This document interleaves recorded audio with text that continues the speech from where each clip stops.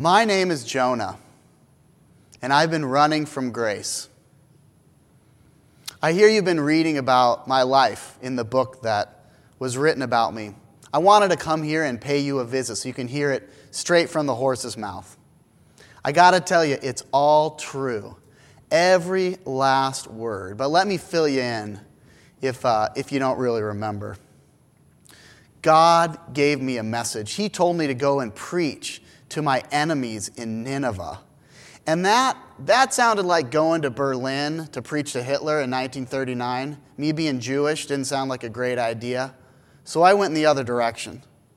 I met a bunch of nice sailors, but they sailed us into a storm. And, long story short, they threw me overboard. But God was still watching out for me. A lot of modern people don't believe this part. You guys think you're a lot smarter today than you were back in my day. But a fish swallowed me. A big fish swallowed me up.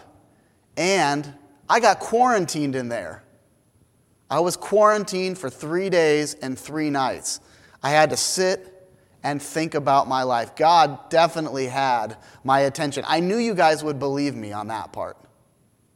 So I was quarantined for 3 days, and I figured that was it. I figured I was lost, but God saved me again.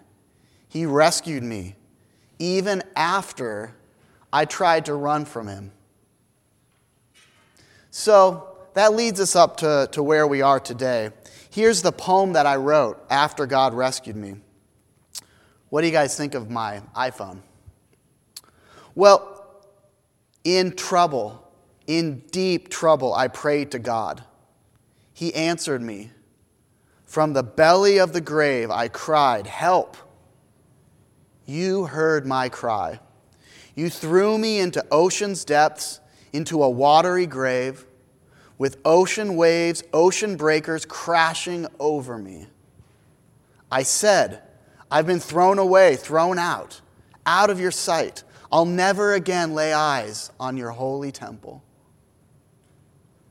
Ocean gripped me by the throat. The ancient abyss grabbed me and held tight. My head was all tangled in seaweed at the bottom of the sea where the mountains take root.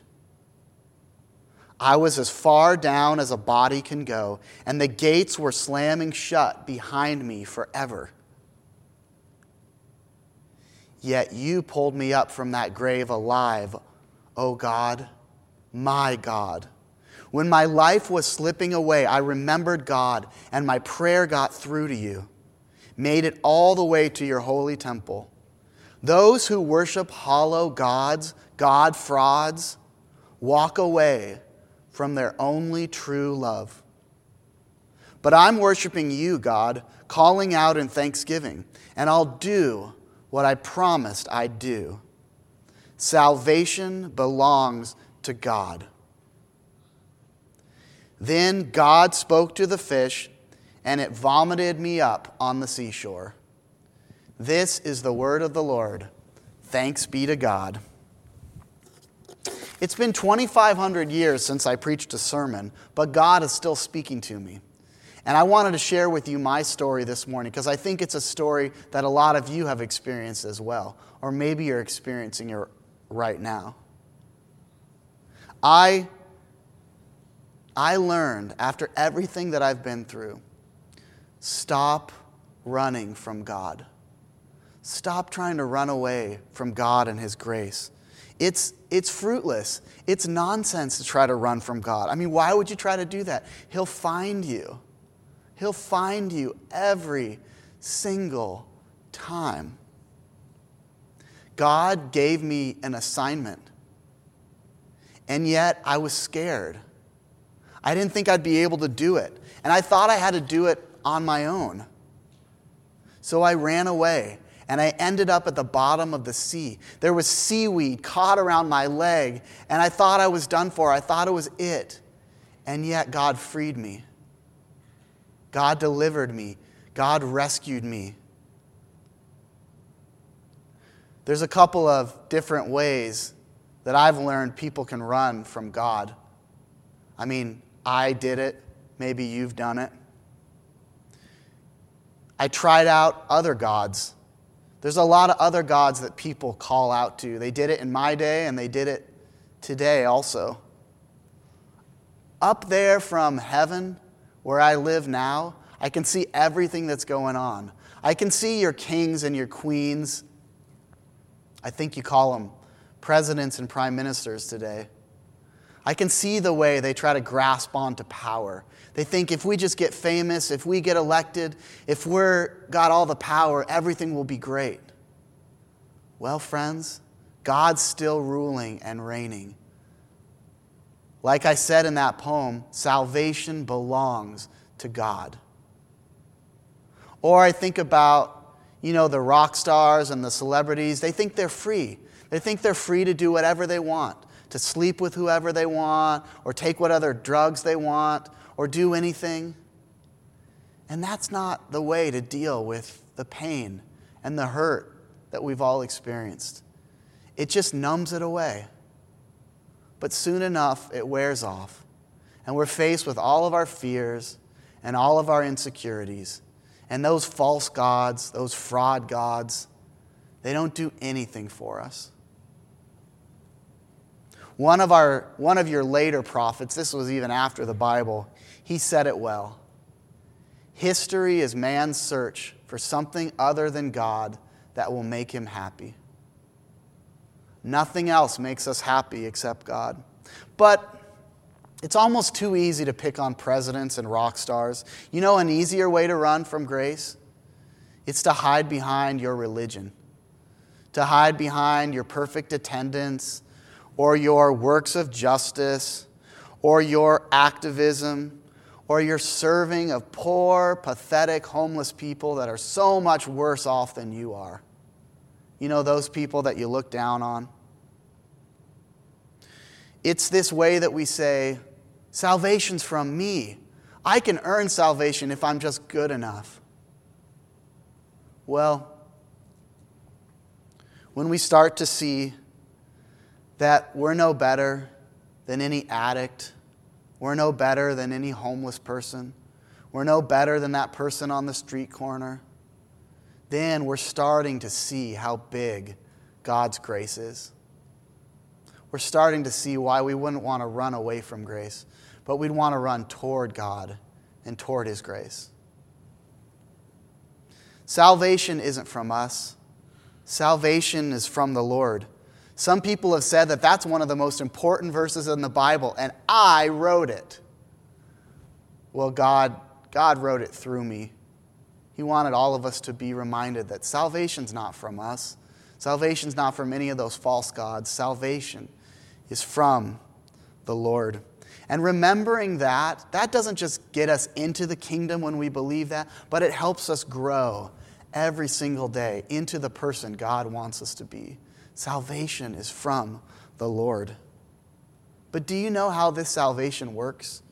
Do you know how God saves you and me? It's by grace. It's by grace you have been saved, through faith. I didn't do anything to deserve it. In fact, I did everything not to deserve it. I was running in the other direction. I was disobeying God. I was trying to get away from Him.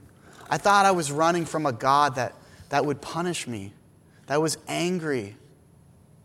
And yet, I learned that I was actually running away from the greatest Father that the world has ever known. But He gave me a second chance. I woke up on that beach and I was drying myself off, and God spoke to me again. He gave me that same mission. Go and preach to your enemies. Tell them to repent and turn to me and find life. And I was able to do it because I didn't care anymore. Grace had transformed me. I was ready to give up my life. I was ready to do anything. And I figured if God's grace can reach me, then He can reach a bunch of other people that are trying to run from Him. I'm going to let your pastors in the next couple weeks tell you about what happened when I went to Nineveh. I just want to share one more thing with you before I go. Up in heaven, We see what's going on. We see what's happening in our world today. 100,000 people from your country have died of this virus. It reminds me of the old days. It reminds me of a plague that wiped out so many. And a lot of people are crying. A lot of people are hurting. A lot of people are calling out to God. Some of them haven't done that in quite a while. I want to tell you that God himself is hurting with you. I can see it with my own eyes, that God is weeping with you. There's a verse in your Bible. Jesus wept. He suffers with us. He's hurting as he looks upon his beautiful world that he made. But I'm a prophet. I have to remind you of God's truth, what he thinks, what he says. There's a purpose in all of this. There's redemption around the corner. David said, "With weeping comes in the night, but joy comes in the morning." Redemption is coming. God is doing something. Joy is coming our way. But in the meantime, don't waste it. Don't waste your quarantine. Don't waste this day. God transformed me when I was stuck, when I was in the belly of that fish, and he gave me that new mission, and I was ready. It took a storm. It took solitude. It took that time in the belly of a fish, but he changed me. He made me new. He taught me his grace. I thought I knew it. I thought I was a prophet. I thought I was a teacher. And yet I didn't know that much about God's grace. Yet he transformed me and he taught me. A lot of you are saying right now, I want my old world back. I want things how they used to be. My relationship was fine. My relationship with God was just fine. But God is inviting you to look at each day as an opportunity to go deeper with him, to learn more and go deeper in your relationship with his Son, Jesus.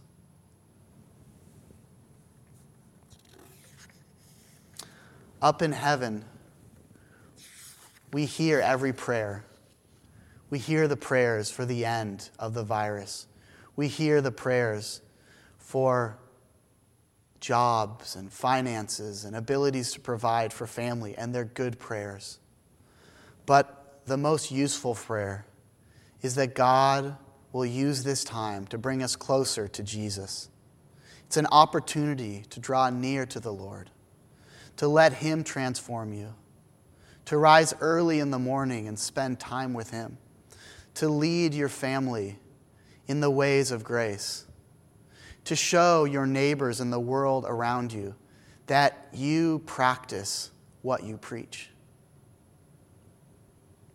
Keep praying, but the greatest prayer is that this little view that we had of God's grace, this sort of black and white, small view, that it explodes into something beautiful, powerful, 4K, 3D, HD, all this stuff that you have today. That God's grace becomes real in your life, that it becomes the center of your life, the most important thing that guides you.